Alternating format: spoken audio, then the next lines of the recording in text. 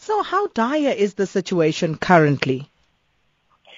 Well, the situation is unfortunately very catastrophic as we see it now, because not only a few districts in our province have been affected, but the whole of KwaZulu-Natal has now turned red, which means that we are in a really crisis situation.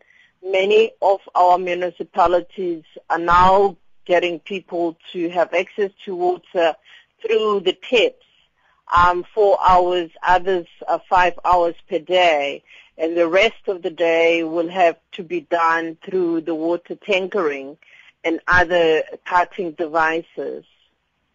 Now, when we spoke earlier on a couple of months ago, you spoke about, what citizens could do, what people could do to try and help save water. How did you find the response to those calls that you put out?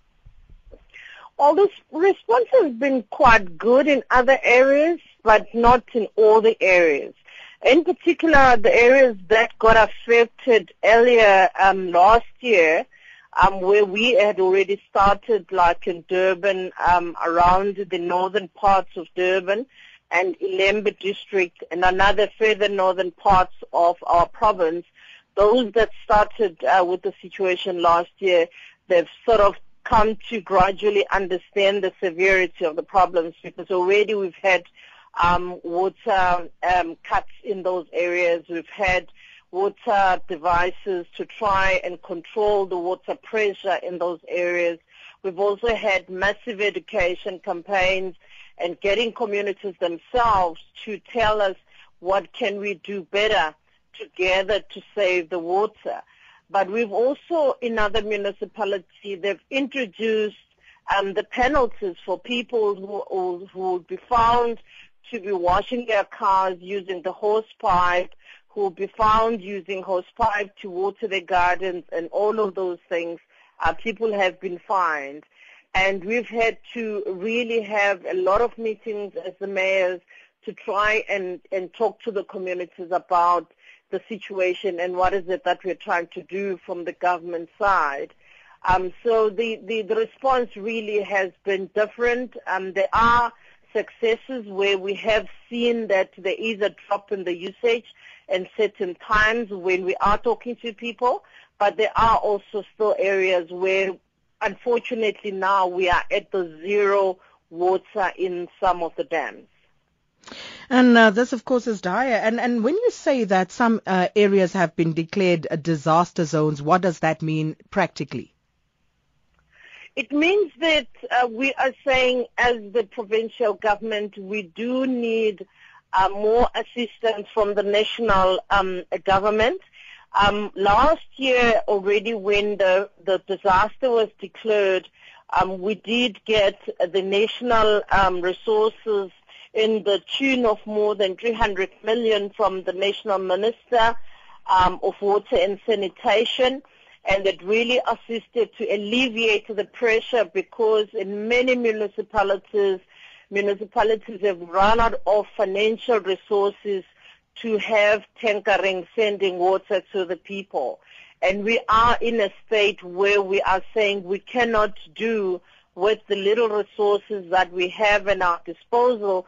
We need the national government to come and assist us more to alleviate this pressure.